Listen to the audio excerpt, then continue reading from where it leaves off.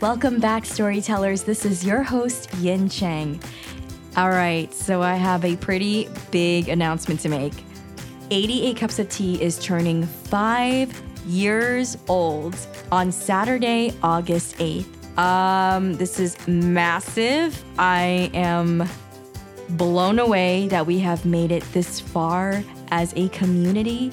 And I am so grateful to each and every one of you, from our listeners all the way back from 5 years ago, from the very first day of this launch. And all of our newcomers, thank you all so much for making 88 Cups of Tea what it is today. I am going to host and throw an 88 Cups of Tea 5-year anniversary party and event on Zoom on Saturday, August 8th in the evening for 2 hours. So if you would love to join me and fellow storytellers to celebrate our 5-year milestone over on Zoom, please make sure to head over to 88cupsoftea.com/RSVP so you can see all the details. And also you can make your RSVP to let me know that you will be there on Saturday, August 8th. I cannot wait. I really cannot wait for this. And I can't wait to see you all. So again, head over to 88cupsoftea.com/RSVP. For our show today, we have literary agent Molly O'Neill. Molly is a literary agent over at Root Literary. Books that Molly have worked on have gone on to become #1 New York Times bestsellers.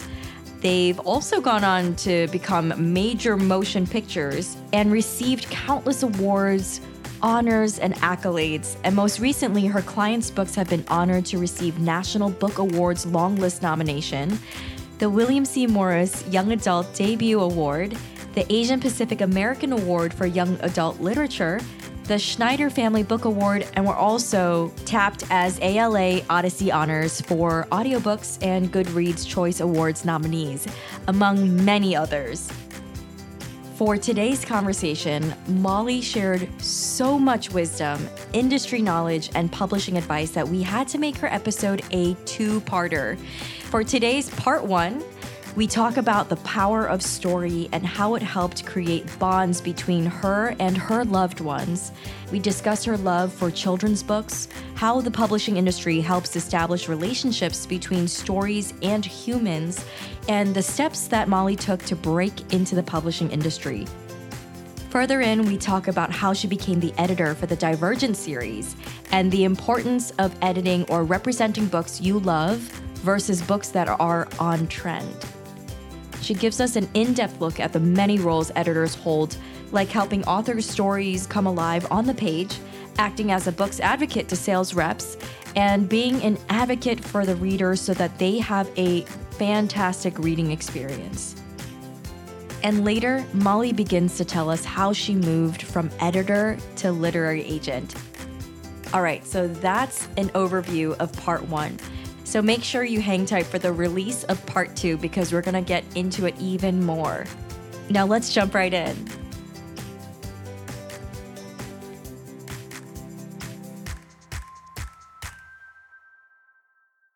Listeners, I am so excited to have Molly O'Neill with us today. Molly, how are you? I am good. It's the weekend. I can't complain. I would love for us to rewind as far back. I want to get into your history and just your upbringing. And I was reading a lot of cool facts about you that I'm just like, wait, this person does it all. And listeners will understand exactly what I'm talking about once we get there. So this is going to be a fun one. All right. So first off, where were you born and raised? So I was born in New Jersey, but I lived there for 2 weeks. I was not supposed to live there at all. I came early, which is perhaps the first and last time in my life I've been early for anything as I think about it. I'm a perpetual 7 minutes late because I'm always trying to do one extra thing. Yes, me too. Many of my friends are listening along. They're nodding. But I grew up in Houston, Texas, in the suburbs. I thought I was a city girl, of course. Houston's a big city. It's always in the top, 4 or so. It kind of jostles for position with a couple others. But really, as I look back at it now, I grew up in the suburbs. How did you first fall in love with reading, storytelling? Because I know we'll get into this later that you got a English major, right? From Marquette University in Wisconsin. So you clearly had a love for stories. How did that come about? And I'd also love to hear how the backdrop of Texas was involved with that and if it sparked your imagination and curiosity. Yes. Oh, such good questions. I feel like we could probably spend the whole call just on these two. I am down with that. So I was a reader my whole life. As I think about it now, I attribute a lot of that to my mom, who had been an elementary school teacher before I was born. So I grew up in a house of books and sort of inhaled books all the time. One of my earliest memories, you know how like you have the memory that you think you have the memory because you've heard the story so many times? Yep. Like not that kind of memory, but my own earliest memory, I think, is being about 5 or 6 years old, sitting on the couch with my mom in our living room, both of us crying our eyes out over the end of Charlotte's Web because she hadn't ever read it before. And so she didn't know what the end, the end was coming. So she didn't like prepare me. And so we both just were weeping and were so distraught. And this is probably why I remember it as a kid, because it was so out of the ordinary. We were so upset that we skipped nap time and just like snuggled on the couch instead, which, you know, when you're a kid, like anything that sort of disrupts your normal really catches your attention, because until you encounter like something absurd like that, you don't even really know it can happen for the first time. So that was like, as I look back, one of my really earliest encounters with the power of story, I guess. Yes. And the way it can change you and move you. And transform you and also create bonds with your loved ones or just people in general. Absolutely. And so my mom, as I was growing up, we, you know, read a chapter of something every evening. You know, for a while it was, she read to both me and my brother, and my dad was involved too. We'd sort of do family reading. And then my brothers and I are each about 4 years apart. So eventually it became just us. And I remember sort of the era where my mom was reading a chapter a night of either Little Women or Anne of Green Gables. Basically, she wasn't reading fast enough. So I got busted for sneaking the rest of the book during the day. And she was like, oh, fine, just finish it yourself. And I was like, hey, that wasn't the point. Just needed to know what happened. But actually, and one more story about my family. When I was growing up, my mother and I had this ritual that really extended probably, you know, all of high school, definitely. And when I would come home for college vacations, even a little bit now while I'm very much an adult, where my mom's a very light sleeper. And so every night when she was ready for bed, she would come into my room and I would be sitting in my room reading, and she'd say, Molly, it's time for bed. Turn out your light, put down the book. Sure. I'm just going to finish this chapter. I'm just going to finish this page. Or I'm almost done. You know, complete stalling tactic. And we would repeat this. She would come back several times, increasingly frustrated because she wanted to sleep and the light coming from my room was keeping her awake. And I would, you know, just continually just like kick the can of like, sure. Finally, she would get mad. She would come in, she would take the book and storm out and turn my light off. Oh my God. And she would be annoyed and she'd be half asleep. So she'd like stash the book, you know, wherever she was, like in her sort of routine of like going around the house, you know, settling it down for the evening. So I would go looking for the book later and sometimes I'd find it, but sometimes I wouldn't because it would be like tucked somewhere in her closet or, you know, wherever. So a couple weeks later, I'd be like, Mom, can I have that book back? And sometimes she'd say yes. And, you know, but sometimes she'd have forgotten where she put it. So my response to this was, well, I'm not going to stop reading. So the next night I would just pick up a different book and repeat the process, so at any given time, I was probably reading 15 books, which there could be no better preparation for a literary agent or an editor who at any given time is reading countless projects in countless stages. So some years ago, I told my mother how well she had prepared me for my future career. You must always be thankful to her for that fire, okay? So the moral of the story, I guess, is if your mom ever hid your books that you were reading in her closet, you might have a future in publishing somewhere. Exactly. And our parents should be grateful and they get the credit. That's all. You know what I mean? So you always loved reading. It was like kind of infused in your cells in a way, in your blood. So from there, did you know, I know again that you went to college, got your English major. Were you going hoping like that you wanted to be a writer at first, or just wanting to be involved somehow in the writing world? My thought was that I wanted to be a writer. I think that's where a Oh. lot of us start.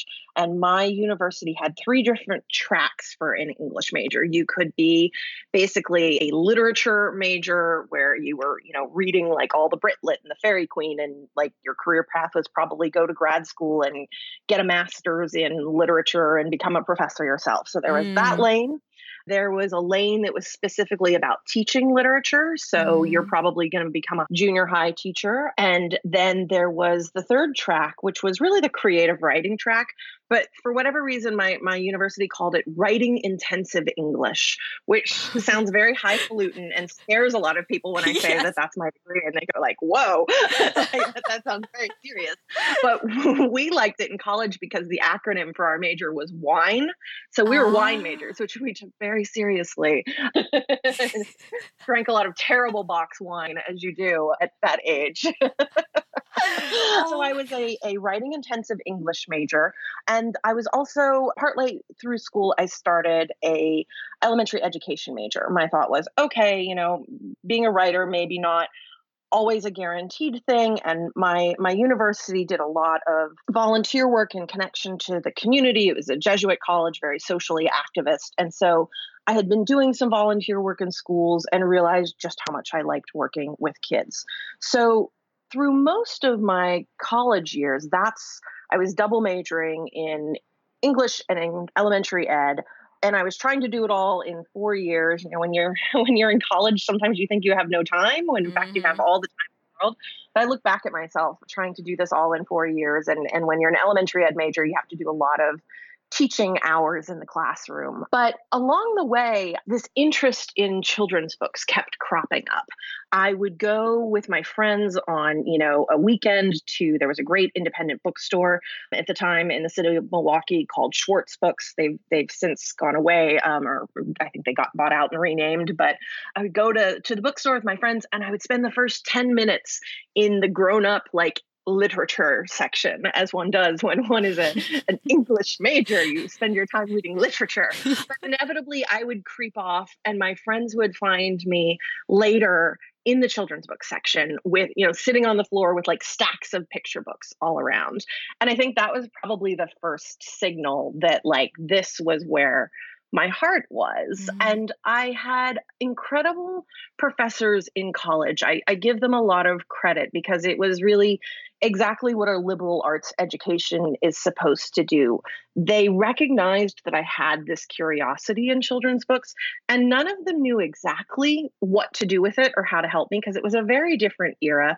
I graduated from college in 2000. So in the mid 90s, when I was in school, Harry Potter was just starting to be a thing in the US, and it wasn't really a thing yet. It was just Mm. starting to be published in the US. So children's books had historically at that time been basically nobody knew what they could be or the potential they had to make money or to grab the collective interest. Mm. And so there weren't a lot of clear paths to publishing unless you probably already lived in New York City, which I did not. But I had a handful of professors who recognized my interest and encouraged it. And so when I look back at my classes in college, every time I had to write a major paper, I was bending it toward children's books, and I had professors who were encouraging that. So, I took a Holocaust literature course in college, and everybody else was doing their thesis paper on like Sophie's Choice or something, Night by Elie Wiesel, and mine was, well, how do we teach kids about the Holocaust Mm. using children's books?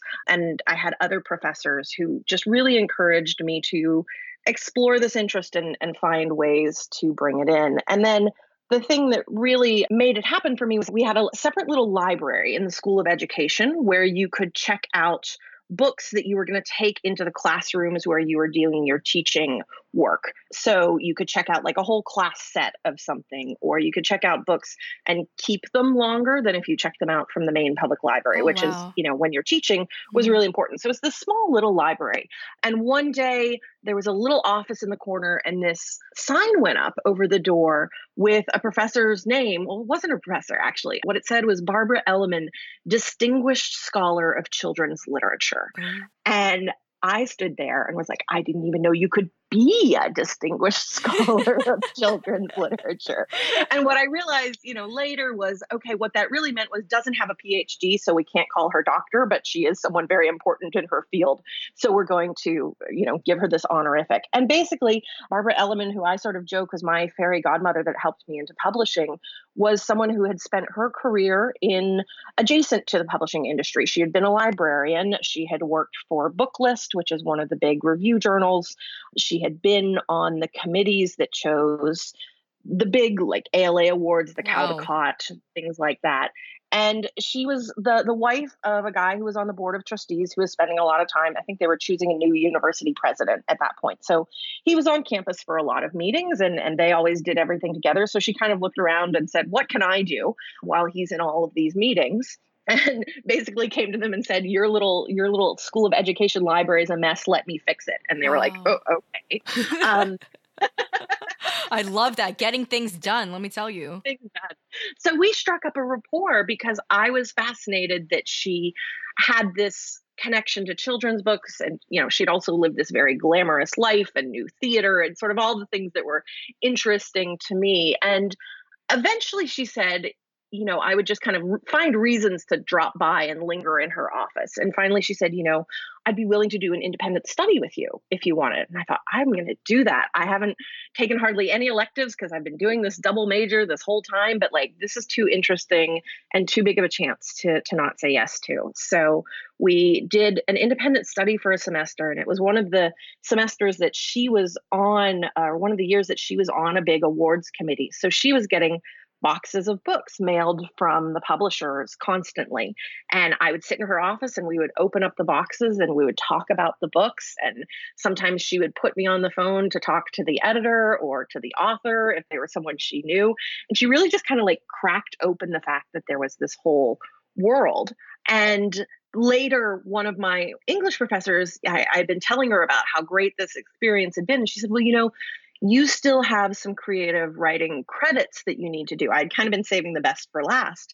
And most of our students, like who are really interested in writing, do some sort of internship. And this is Milwaukee, so a lot of our students go do a copywriting internship at like Anheuser-Busch, or they do advertising writing for Harley Davidson or like one of the big corporations in town. But it sounds like what you would want is to do something in publishing, and we don't really have those connections. But maybe Dr. Elliman would. So I ended up interning in, I guess it was 1999, at a small press in Chicago. I would take the train once a week from Milwaukee to Chicago, and I would Wow. sit in this office that overlooked Lake Michigan. I've never had such a glam office since. I Wow. think somebody must have just left and they like stuck the intern in the office. And it was at Cricket Books, which Cricket magazine has been around for a long time. Ladybug, Babybug, all of those. And they had a short-lived books imprint. And that was the time that I was there. And I interned under a great editor who had worked at FSG at Macmillan for a while in New York and had moved back to Chicago. And again, she really sort of opened up like, this is what the job of working at a publisher is about, and this is what an editor does.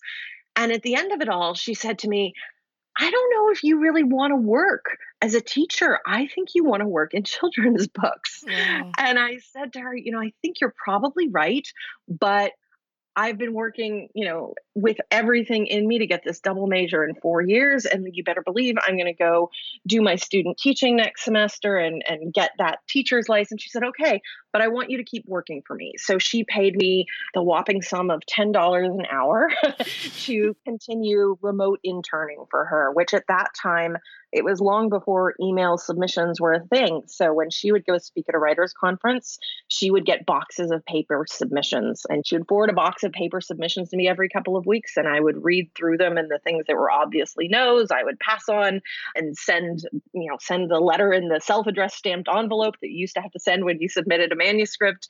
And anything that seemed better than average, I would write a report on and send it back to her. And it just really confirmed that that was what I wanted to be doing. And I did student teach, and I didn't love it. Oh. And at the end of it all, I just realized this is where my heart is. I want to work in children's books. And honestly, kids have too many teachers who aren't in love with it for me to be one more of them. So let me go do this other thing.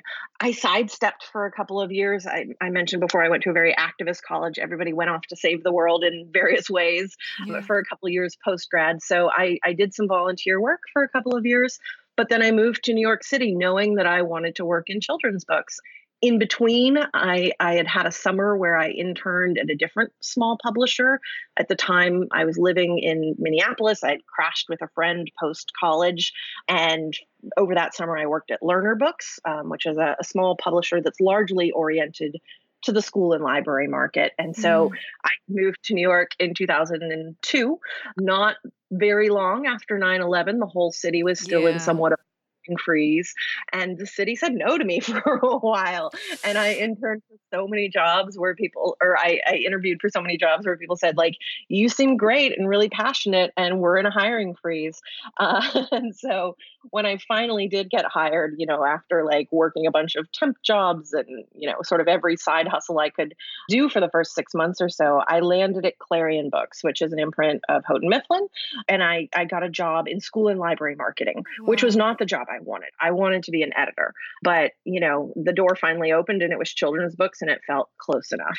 Wow. And that turned out to be one of the most beneficial things that ever happened to me, because it forced me to learn the business through a different lens than the one that I was already sort of oriented toward. And I have a vivid memory of the first time I was sitting in a big conference room at a sales meeting and realized nobody here cares if I like these books we're talking about. Like, I'm still in English major mode, right? Like, nobody wants me to write a 5-paragraph essay about the book that we're about to publish. My job is to figure out, how do we sell it, and who are we selling it to, and who's the audience, and how do we get it to them?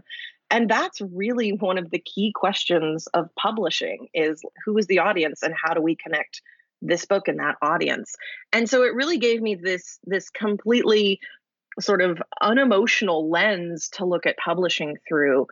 And still, many years later, and many hats professionally later, that's one of the first questions I ask myself. Once I read something and I think, oh, I love this, or, this is exciting, the very next thing in my head is, okay, who's the audience? And if I can't answer that, then, my response is usually, then I'm not the person who should be trying to make it happen. Because if I don't have a vision for it, I should stand down and let someone who does, because I'm not actually going to be helping it all the way through. That is such a great point, because I never thought of that.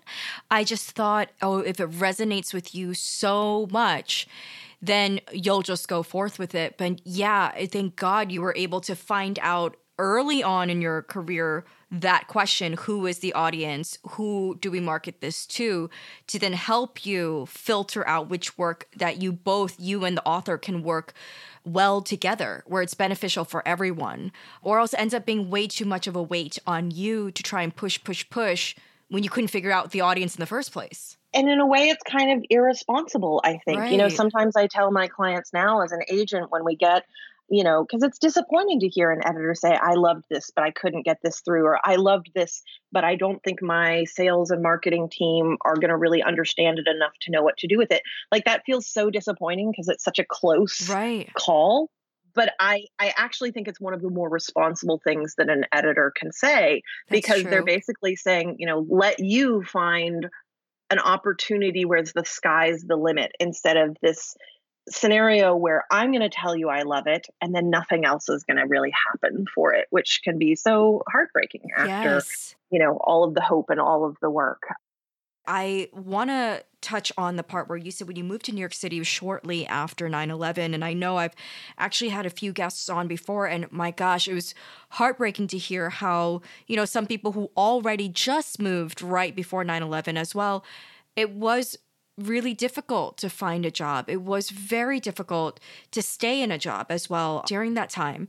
So I know you said that you were jumping from temp to temp to temp to basically survive. New York City is a very expensive city to live in and to try and make a living out of. Is this the time, because I read in your bio that you've been a florist, a cake decorator, and a waitress, and also I read that you were a theater nerd, and you've also studied ballet growing up. Ballet and theater were sort of high school growing up, the obsessions you have and sort of it fits right in with the English majory creative self. Yes, artsy, yeah. Exactly. I was a very artsy kid. In high school, actually, I worked at the bakery in a big suburban grocery store. So I decorated cakes. That's and awesome. It was a first job. And I mean, decorating cakes was part of it. There were less glamorous parts like, making 50 loaves of garlic bread and you come home reeking of garlic forevermore. Yummy. It was that service job thing that I actually think everybody should have to do at some point in their life. And also it gives you a really interesting lens on people. Yes. I have always been curious about people and people's stories and all of that. So that was high school. In college, I worked for a florist, and then I did it a couple of times afterward because it is one of those sort of skill sets. It was kind of just a job that I fell into in college, but I loved it. Again, you're connecting with people, and they're usually telling you the story of the person they're buying flowers for, except for like funeral flowers, which of course people are sad. Most of the time, if you're buying flowers for someone, it's someone's birthday, it's an anniversary, it's someone you love. And so it felt like a very human sort of connection. I also think it probably gave me an appreciation of color theory. I work with a lot of illustrators and artists, and I can't draw to save my life, but color is something I can really respond to. And I suspect that comes out of it. And whenever it sort of comes up on Twitter or Instagram or something, and I mention like, oh, I used to be a florist, always there are a bunch of illustrators who say, oh, I was a florist too. So I think it is an interesting common ground thing. In New York City, to be a florist, it's like a full-time career. I mean, I did it more as a part-time thing, but in New York, even to be a waiter is a full-time career. Everything sort of adds together. And then, the other part of my career that often people sort of are intrigued by, the couple of years before I moved to New York, I was a youth minister, which a lot of people say, well, what does that have to do with books and publishing? And to me, it actually has everything to do with it, because that work was a lot about getting to the heart of what matters to young people and connecting with people. And that's really what books do. And for me, it was always much more interesting to work with young people in sort of the moments of question and of grappling with big questions and big truths. I was never trying to proselytize and say, like, here are the things you must believe. Right. It's much more like, hey, have you ever thought out loud about this question? And what is your friend next to you? Have you ever talked about this before? And, I think those big questions are a lot of, particularly what young adult literature faces. And in fact, I find myself over and over, the stories that I'm drawn to are not the ones that have the easy answers. They're the ones that let the reader kind of wrestle with questions and grapple with big questions and come away with their own truths and conclusions. I think that's essential work of being a human. And really, I think, belief is a very human thing. And I'm less interested in what people believe, and I'm more interested in what happens when you put your faith in something or someone and it lets you down, or your ideas change. Again, I think those are very key parts of being a human in the world. And particularly when you're a young person, you're asking those questions. Sometimes for the first time, you're starting to realize that maybe you have a different perspective on these things than your family does or the people around you. So everything I've ever done sort of adds up to what I do now. And true for writers as much as for someone like me. 100% agree with that, that it's all of your life experiences combined all together. Are you still a faculty of the Columbia Publishing course where you help to train a lot of publishing professionals? The last couple summers, I've been part of that faculty. And so it's a Wow. 6-week course. It's one way that people can come to New York and get started with putting their foot into the door of publishing. It's not how I came in, and I'm, quick to remind people that there are lots of roads in, and you don't have to only pay money to a grad school program to be part of it, but I have been part of it for the last couple years. And I do care about young people in publishing. And I sort of joke with the students that I teach at that course of like, this is a long con for me. Like some of you are going to grow up and be editors someday, and I'm going to want to sell you books. So, starting to build the relationship even now is valuable, but also growing the industry and the people in it, and increasingly making sure that we are a diverse industry in a way that we haven't always been in the past is a really important thing. So I'm honored to get to be a part of that and to sort of get to share some of my experience, and the fact that I have had a varied career path. I started in marketing. I did make it over to the editorial side eventually. I was an editor at HarperCollins for several years. I published, in fact, last year, it's funny, you never quite realize you're getting older until suddenly one day you are. Last year, my students informed me that they had been teenagers when some of the books that I published as an editor first came out. I want to get into that too, where you were an editor for quite a bit, and you were at HarperCollins Children's Books, where you acquired Veronica Roth's Divergent series. Well, so I'll back up and sort of pick up my own story because I think it does play into this. So I worked in marketing at Clarion Books for a couple of years. And the whole time I was interviewing and trying to get myself into an editorial job. But, I was overqualified or I was underqualified. So finally I thought, okay, I guess I'm going to be in marketing forever. And I've had the little boutique imprint experience at this sort of small, slightly old-fashioned house in a charming way. It was almost like a different era of publishing. Let's go get the big corporate experience, because then I can figure out where I want my career to be. So I moved over to HarperCollins, still in the school and library marketing side. But increasingly, after a couple of years there, I realized like I'm still just not doing the work I want to be doing every day. Everything I was doing, I loved it. I was working with authors. A lot of that job was going to the big conferences that publishers make connections with teachers and with librarians. So going to ALA and going to NCTE, the National Council of Teachers of English, and the American Library Association and the International Reading Association, and all of these, Wow. like I was the one packing up the boxes and shipping them off and setting up the booth and setting the schedule of author signings and all that kind of behind the scenes, which turned out to be very valuable because it meant that I was making connections with really important librarians all across the country who can have a real impact on books getting known and books getting into hands of young people. It is one of those things that sort of rolls forward from the work that I've done. Publishing is a very relationship-based industry. It's not just widgets and boxes. It's humans at every stage of it. It's, one human telling a story to another. And part of what editors and agents do is like we're facilitating what's hopefully going to be a relationship between a book and a whole lot of humans to come, really. So the publishing is very relationship based. So I was doing that school and library work for a couple of years. And finally I went to HR at HarperCollins and said, I'm just on the wrong side of the table. Like a lot of what I do is this very sort of ephemeral work. I'm doing these conferences, but I'm the one who would like hire the person who writes the reading group guide or the teacher discussion guide. And like, that's great. But it's also the kind of thing that it doesn't live forever. It's the kind of thing people leave behind in the hotel room sometimes. And I wanted to work on books that live on shelves for decades.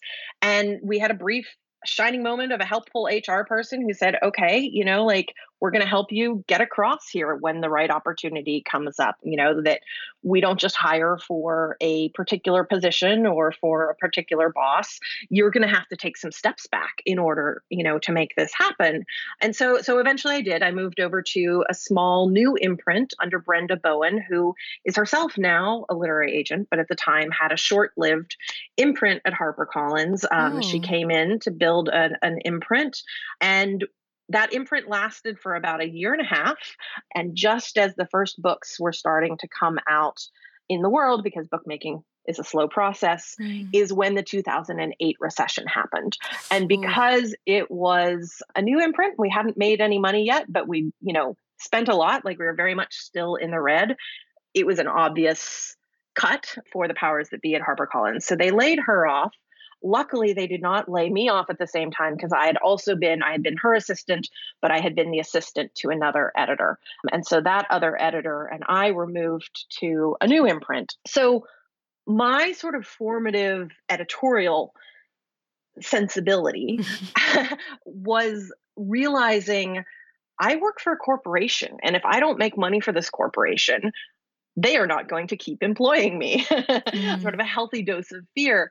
And I started out like this was the era of Twilight and its many sort of successors. And I tried very hard to like that kind of story. I was reading all these submissions that were paranormal romances, but it wasn't truly the kind of story. I mean, I gobbled those books up like everybody else, but as an editor, it wasn't a match for me. And there were already so many editors doing that kind of book well that I really kind of had to have a heart to heart with myself and say, like, you're never going to be good at this. Like, you're trying to make a kind of book that you don't ultimately love. Like, shift the paradigm and think about the kind of books you love and go after those instead. Yeah. And that might be how you have a chance to stay employed. So I started having lunches with agents and telling them, what I'm really intrigued by. And it's interesting because these aren't the books that I grew up reading, but I realized that I was very intrigued by books that were sort of 5 minutes in the future, or, sort of you take our normal and you shift it. And if you skew it 14% is a completely different story than if you skew it 160%, or if you skew it like 230 degrees. Like, those are all wildly different stories, but based off of our world somehow. So we didn't even have the word dystopian yet in our sort of collective conversation. Like, this is how I was explaining it to people. Like, send me your weird speculative stuff or your things that have a big what if at the heart of them. And I'm still interested in any story that has a big what if at the heart of it. And I got a lot of submissions from agents, some of which went on to be published, although not by me, that were exploring things that I could see that, were really compelling to the 20 and 30 somethings who were the editors and agents of New York City. A lot of sort of YA renditions of The Handmaid's Tale about female sexuality and reproduction and sort of those big questions. I could see the appeal of them, but for me, it felt like that wasn't the kind of story that was really going to rivet me as a teenager. When Divergent came to me. So basically I had one of these lunches with Joanna and I had given her my spiel of like, this is what I think I'm looking for. And I'm really eager to acquire because I want to keep my job at HarperCollins.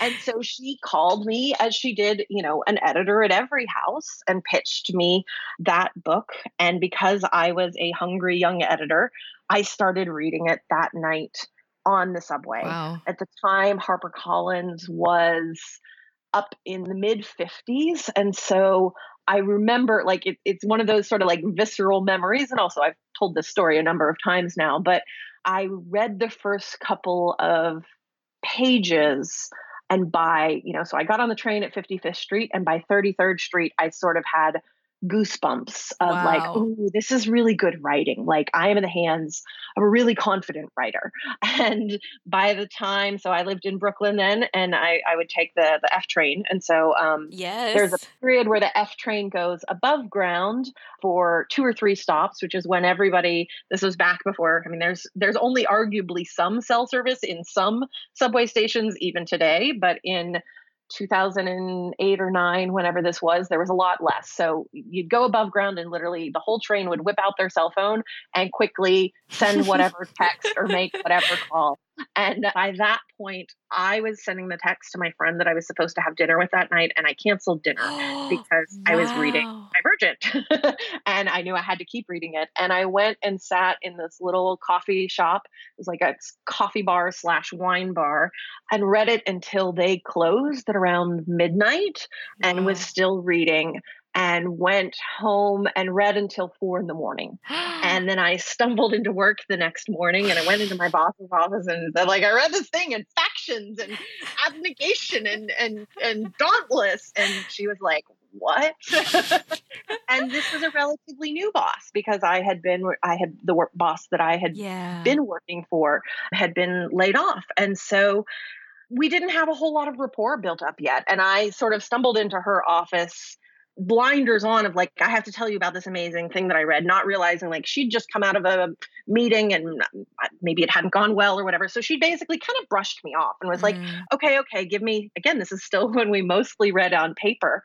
I read it on my Sony e-reader, Wow. which is a very old school version of the iPad, but she still read on paper. She said, print out the first 30 pages and I'll read it over the weekend. And I went and I sat back at my desk and I fumed and I was like, I didn't do a good enough job like telling her how great this is. So later on, I sort of summoned up my courage and I went back and I was like, and I had printed out the whole thing and I said, I didn't do a good enough job telling you about this book because it's really kind of complicated concept, but it's so good and it's so strong and you have to take the whole thing home and you have to read it this weekend because I want to buy it. Wow. So anyways, fast forward, we did buy it very quickly, in the kind of story that happens sometimes for books, although not all the time. It's certainly not the only way that books happen.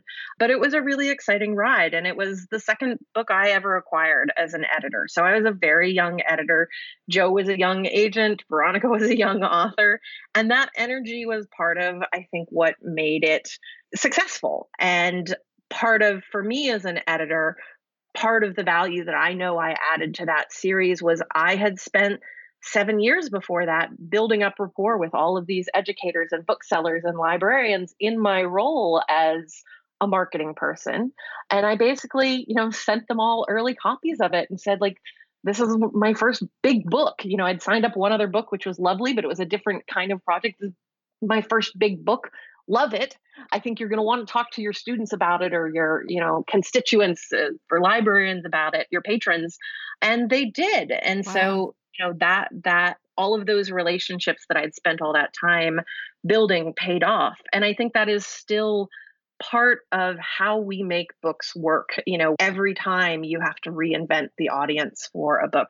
Every time you have to think about where are we going to start the buzz for this book? Is it going to start with teachers? Is it going to start with librarians? Is it going to start with consumers themselves? So it was a really exciting couple of years, as you can imagine.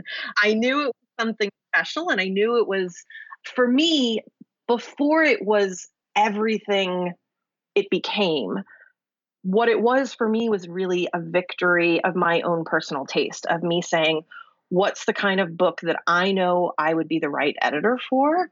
And going after that. So it was kind of this victory of recognizing what it is that you're supposed to be doing and not trying to just be a derivative version of other people's successes. And it changed a lot of our lives. Wow. Yeah. I mean, I can imagine. I can only imagine. So when you're saying that you acquired it, it was only your second book at such a young age. Can you then walk me through, like, what else then does your role as editor do after you acquire books like the Divergent series? Well, and this isn't the case just for a book like Divergent. This is really the case for every single book any editor acquires ever. It's a manifold job, but two main jobs within that.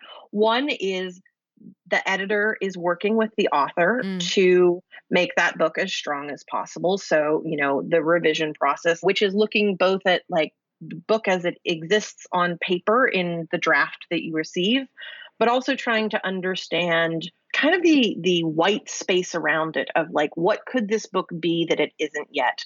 And where are the places where the author's vision, like the way they see the story in their head, and what's on the paper aren't yet totally matching. Because really what an author is doing is taking a world that's alive in their mind and transcribing it onto paper.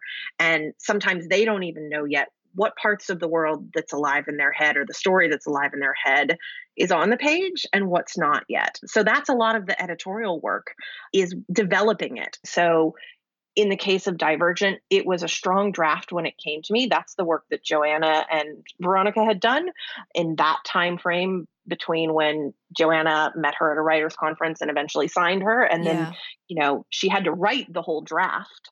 But then I came in and sort of with fresh eyes and said, okay, it's already strong, but here are the ways that I think it could be stronger. And, one of the sort of joys as an editor is you have a sense of what the right questions to ask might be. And you're kind of trying to help an author unlock an even greater version of their story than they first brought to you. And because of that, you can sort of point at like your invisible fingerprints on the story where like this scene exists because I asked the author to think about this question. Right. And that's what every editor does in every book. And they can sort of see like, these are the places where I helped the author tell the best story they could, tell the story they wanted to be telling. So that's one part of the job is working on the creative side. But the other equally important part of the job of an editor is that they are the book's advocate in-house. And so they are setting the vision that will get carried forward into what the sales reps say about the book to booksellers, who then say it to customers, what publicity says to reporters who then write about it. All of that is being set by the editor initially. So figuring out what the right messages to convey are. For me, part of what made me respond so much to Divergent was, unlike some of those other dystopian stories that I had read, this one felt to me like the central question was so resonant for so many different kinds of people. That idea of you make one choice and it changes everything about the rest of your life. Like that's something you can understand as a 15-year-old. It means something different as a 20-year-old and as a 30-year-old and as a 60-year-old. Like everybody can look back and go like, oh yeah, it was this choice that I made that impacted all of these other things. And so I knew that to me was the thing to emphasize. And so even in things like the flap copy and the tagline, on the first book was one choice can transform you. Like that was what we carried forward. And that was sort of the messaging. So the editor's job, it's like telling the story of the book and telling the story of the author then is going to get told over and over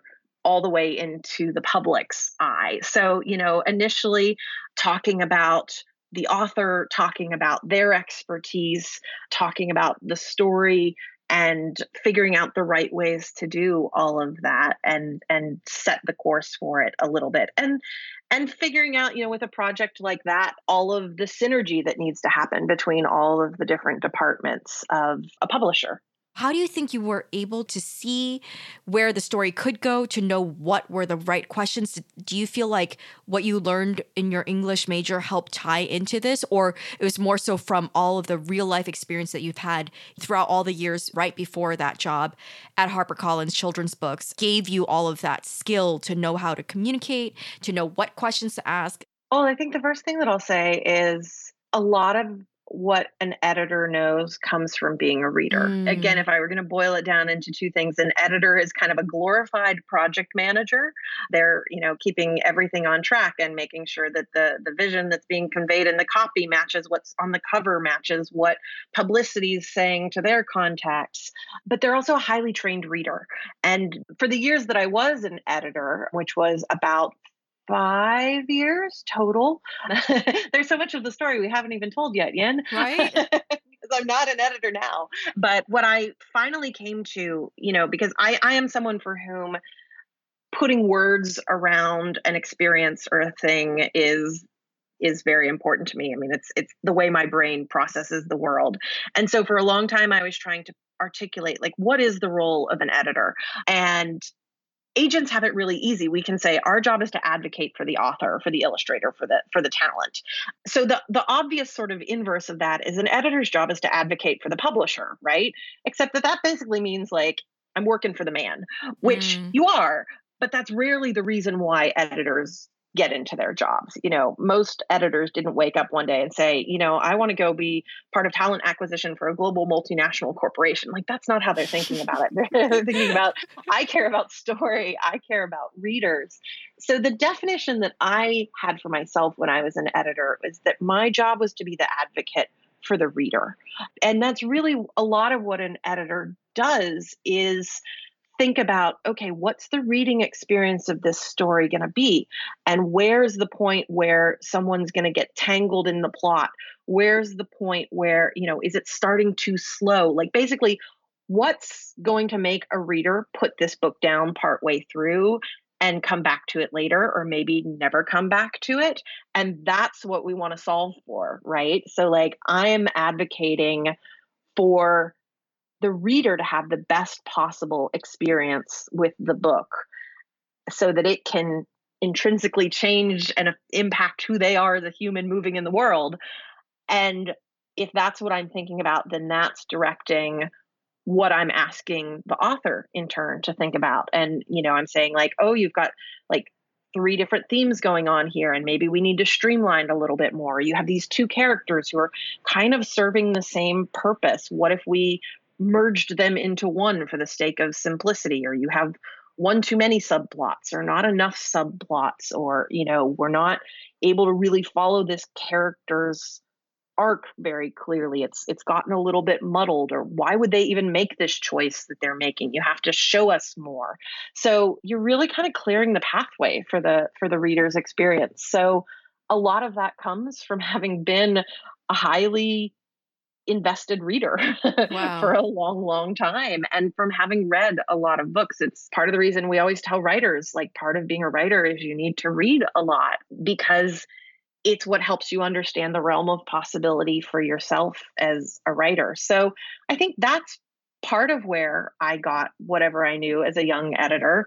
The other thing about publishing is it is an apprenticeship-based business. And so, in fact, I most beautifully heard this expressed by an editor, Wendy Lamb, who has recently retired, but was the editor of many award-winning books and a beautiful human. And when I was trying very hard to move from the marketing role to the editorial side, I went and had a meeting with her. Someone had recommended that she might be a good person to talk to. And she was very generous and gave me some of her time and some of her wisdom. And one of the questions I asked her was, I'm already 5 or 6 years into publishing, and like, I think to really do this editorial thing, I'm going to have to take some steps back, and like, I'm going to have a lower title. And like, do I really have to do all that? Like, isn't there a shortcut I can take, basically, was what I asked her. And she pulled over a manuscript on her desk and sort of flipped through it. And I saw like all the marks she had made in the margins and the notes she'd made and the copy editing. And she said, to be an editor, you have to walk in the pencil marks of another editor for a long time. Like, you learn how to ask the right questions by seeing someone else ask questions of another writer. When I was at Clarion, one of the lovely old-fashioned things that used to happen there that has kind of fallen by the wayside in publishing as everything went digital is we used to have something called the Circ folder, which meant that anytime anyone, editor, marketing person, anyone had important correspondence with an author, they would print out a copy of it and put it in this folder. And then once a week, that folder would circulate around all of the employees. So I was reading the editorial letters that, these amazing editors who'd spent their career at Clarion editing Newbery winners and Caldecott winners. I was getting to see the correspondence they had and the sort of art of asking an author to do the thing that you think they need to do for the sake of the story, but somehow making them think it's their own idea. And a lot of that, again, you learn by reading and doing. I will also say that, as a young editor, I made some mistakes that, I look back now and think, oh, I would do that very differently today. Or I understand, how I would handle that differently. We are humans in this business doing the best we can today. And one of the things that we learn as editors and writers is that, like, you have a whole body of work if you're lucky as an author or as an illustrator. And if you think of any author or illustrator you admire and you go look at all of the books they've published, you will see how they've grown. I think we see this even more in illustrators than we do authors because it's actually visual. And you can see like, wow, their style has changed, or they've like honed it and they've refined it. And like we can actually see the progress that someone has made over the course of their career, which I think is such a gift that we can look back and see like, oh, the people we admire so much, they were once beginners too. Yes, I love Something that. I sometimes tell my clients is like, when they're sort of in the throes of a little bit of panicking about like, am I going to do justice to the idea I have or to the chance I've been given to share this with the world? I remind them like, your job is to make the best book you can today. And Mhm. if you do everything right, 5 years from now, yeah, you'll look back and you'll see, I would have done this differently or I would have done that differently. But that's because you've been a human who's growing. Yeah. And so I think the same is true for us on the publishing professional side.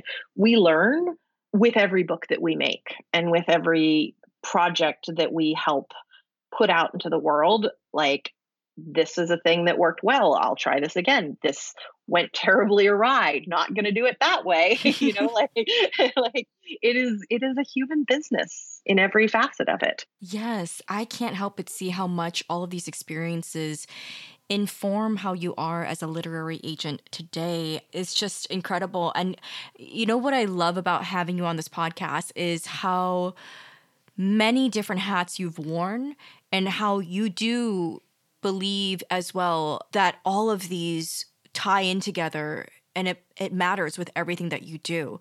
And you don't discount any experience and you take it all and take it as a learning lesson, which I think is very humbling. And Molly, I would really love to hear then, where did that first spark come where you're like, you know what? I kind of curious about literary agenting. So I had actually flirted with agenting a couple of times at different Oh, points in my career, but okay. it was always me, and I can say this in hindsight, I didn't realize it at the time, but it was always me when I was kind of dissatisfied with where I was, thinking like, well, maybe Oh, this is an option. So once when I was still in marketing and I was like, well, maybe if I can't be an editor, I should go be an agent. That's a thing. And I had a meeting with an agent to learn more about what it was. But I knew at that point, like, I'm not going to be really satisfied till I do this editor thing. And then, at one point when I was editing, I thought about it, but it wasn't really, in fact, I confided in another editor friend and he said, oh, the agent escape hatch. And I was like, oh man, that's totally what I'm doing here. I'm not doing it because I want to be an agent. I'm doing it because I want out of this particularly frustrating moment I'm in. But I always had people tell me that they thought I would be a good agent. For most of my career, people said that to me. And I think what they were putting their finger on is that I am a connector of people and of ideas, as you were sort of alluding to. And that is one of the skill sets as an agent. So a lot of people had said, like, oh, you should be an agent. But I am a stubborn person. And if enough people tell me that I should do something, I generally want to do the opposite. oh So I no. had to come to it in my own time. And I think part of that too was recognizing the responsibility of agenting, in a very Mm, different way than when you're an editor, you work for a corporation. And yes, it's distressing for authors when an editor leaves their job and, goes off to do something different, but the corporation is going to bring you a new editor. You're not going to have just like this empty space. And being aware that as an agent, like you're saying, like, I'm going to be responsible for your career, clients, yeah. and not wanting to do that lightly. I mean, obviously, still life happens and unexpected things change, and people don't stay in careers forever. But I knew if I was ever going to do it, I wanted to do it with my whole heart. Kind of, I guess, in the same way when I was thinking about leaving teaching or should I be a teacher, it's like, like I want to do this wholeheartedly. And really that's the part of me that was once a youth minister. Like, I am at my best when I am evangelizing something I believe in. And Mm-hmm. these days that is books and stories and bookmakers. So I actually left HarperCollins, and really no one was more surprised than me when I stopped being an editor because I had fought so hard to get there. But I had an opportunity that felt like it was a once in a lifetime opportunity to go work for a startup, actually. And it was at one of the moments where publishing was evolving quickly. And Penguin and Random House had just merged. It felt like maybe there were going to be more big mergers like that. And it felt like maybe Amazon was going to eat the whole industry in 5 minutes. And I thought, you know what? It would be interesting to go get a different skill set. And I was also pushing back a little bit against I think, expectations, because one of the things that happens when you are an editor who's published a successful book series is that lots of other houses want you to come work for them. Everybody says, come work for us. Do that same thing you just did. Oh, and by the way, can you do it better, faster, smarter, please? And Jeez. that's a huge amount of pressure.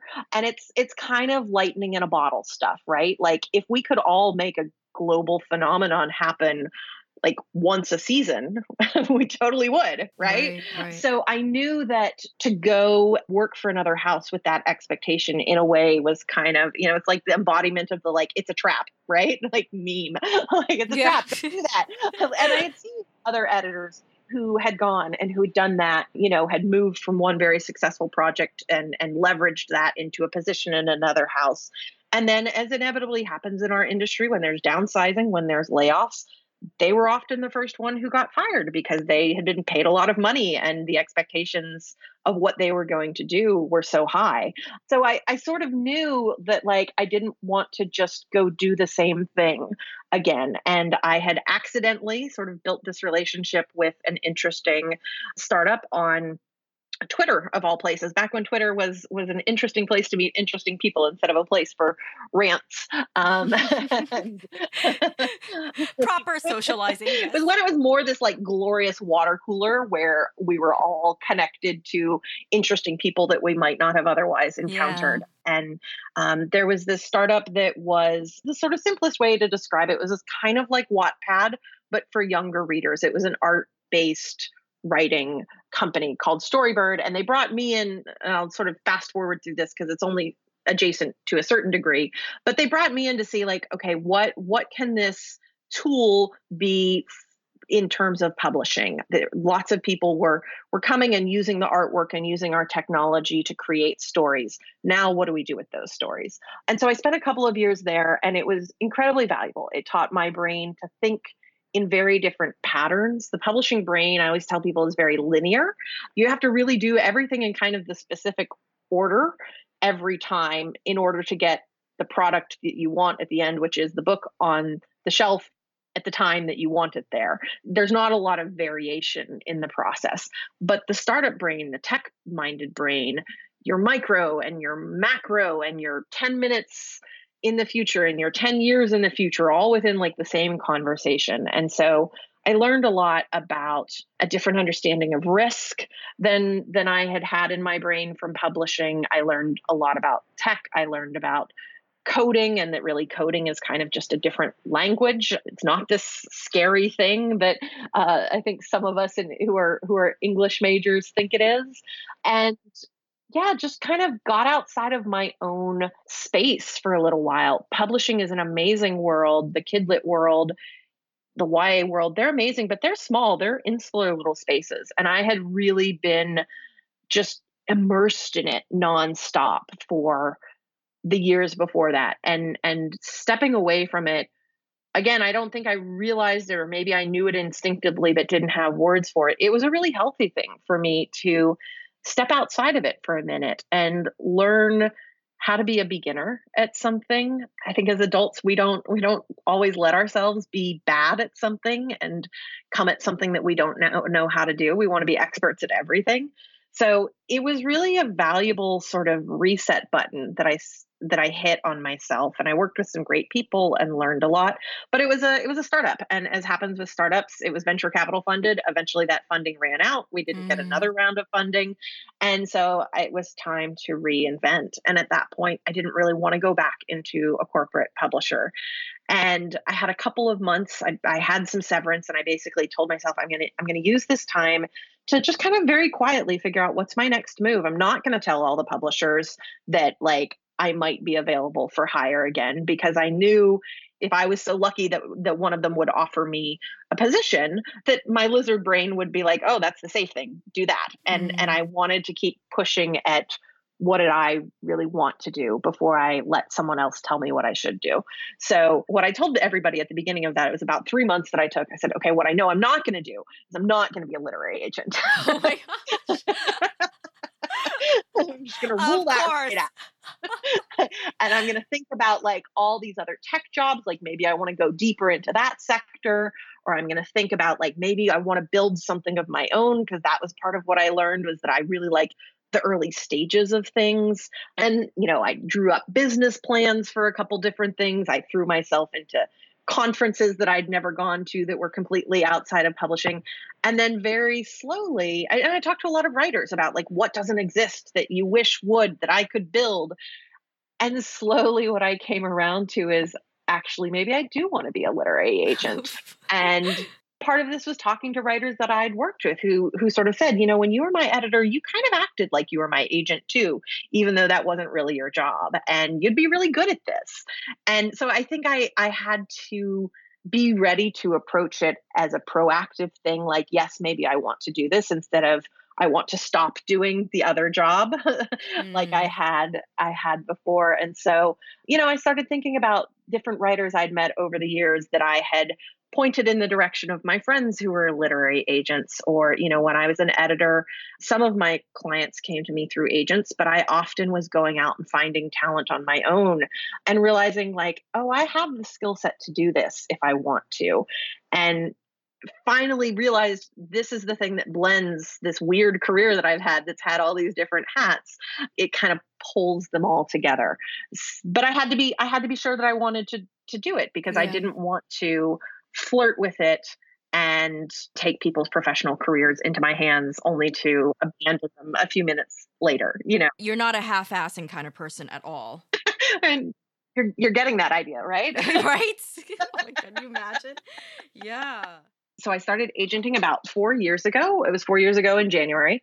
I worked briefly for an agency that no longer exists called Waxman Level. A big part of why I went there is that my good friend Holly Root worked there and had worked there most of the time that I had known her. And we had been friends our whole careers. And I always knew that I admired the way she worked with her authors and the way she did business, and thought, well, if that's where she's coming from, that's where I'll go. And part of the interesting thing is we had been friends most of our careers. And the whole time I had been an editor, she had tried to sell me books, but we actually never had a project together because our taste is very different. So we really liked each other. We really respected each other, probably because we didn't have a book together and didn't have the sort of complicated power dynamics of agent and editor. We were able to just be friends.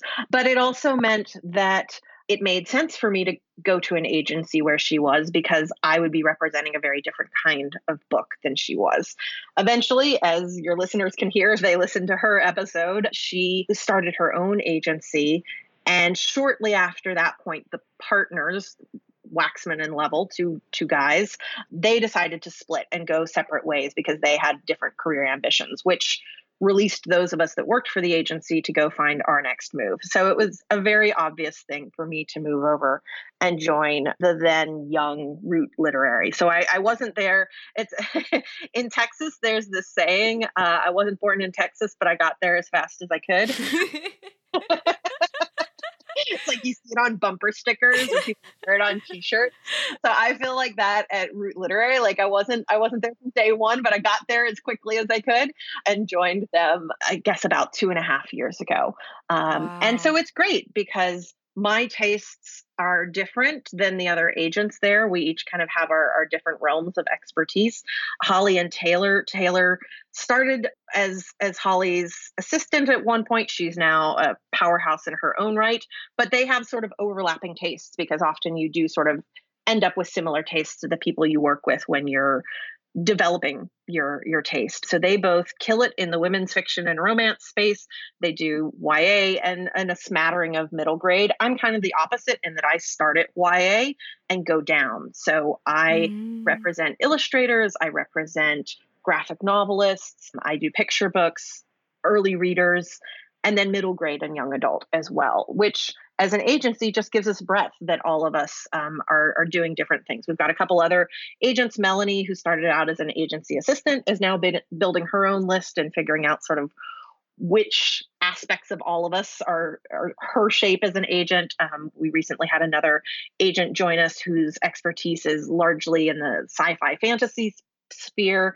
She's going to be growing her list. So there's a little bit of everything, which is nice because as an agent, you evolve as your clients evolve. And so Yes. clients may start out doing one thing. And then after they've done that for 5 or 10 years, they think, you know what I've always wanted to do? Actually, I've always wanted to do this other kind of writing. And having colleagues who speak the languages of all the different parts of the publishing industry means that even if I haven't had as much versing in that space, one of my colleagues usually has and can help translate the parts of it that I don't know as clearly. All right, and that wraps up part 1 of this beautiful conversation with Molly O'Neill. Make sure you look out for part 2 to hear the rest of our conversation, where Molly continues to share how she became a literary agent and what she looks for as an agent. Storytellers, thank you so much for hanging out and listening in. As always, please be sure to stop by and say hi to Molly on Twitter at Molly_O'Neill and on Instagram at Molly O'Neill Books. To find all the resources and books Molly mentioned throughout the first part of her episode, along with tweetable quotes and the timestamps of highlights throughout our entire conversation, head on over to Molly's show notes page at 88cupsoftea.com/Molly-O'Neill. For those of you who are curious about the agency where Molly works at, which is Root Literary, we also featured Holly Root, the founder of Root Literary, on our podcast. So all you have to do to listen to Holly's episode is head over to 88cupsoftea.com/Holly-Root, where we get into Holly's entrepreneurial mindset as a literary agent. And you'll also get to hear our conversation about her thoughts on authors as entrepreneurs. Again, that's 88cupsoftea.com/Holly-Root, and it's a great episode to listen to right after Molly's. If you are looking for a super intimate space where you can meet fellow storytellers and experience what it's like to be a part of our community, come hang out with us in our private Facebook group at facebook.com/groups/88cupsoftea. We check in with each other on the daily and have weekly threads where you can update each other about your work in progress, along with swapping recommendations for books and TV shows. And there's a whole lot more that happens in there. So if this is vibing with you, you need to come hang out with us at facebook.com/groups/88cupsoftea. Have a super productive week, and I will catch you not this Thursday, but the one after that.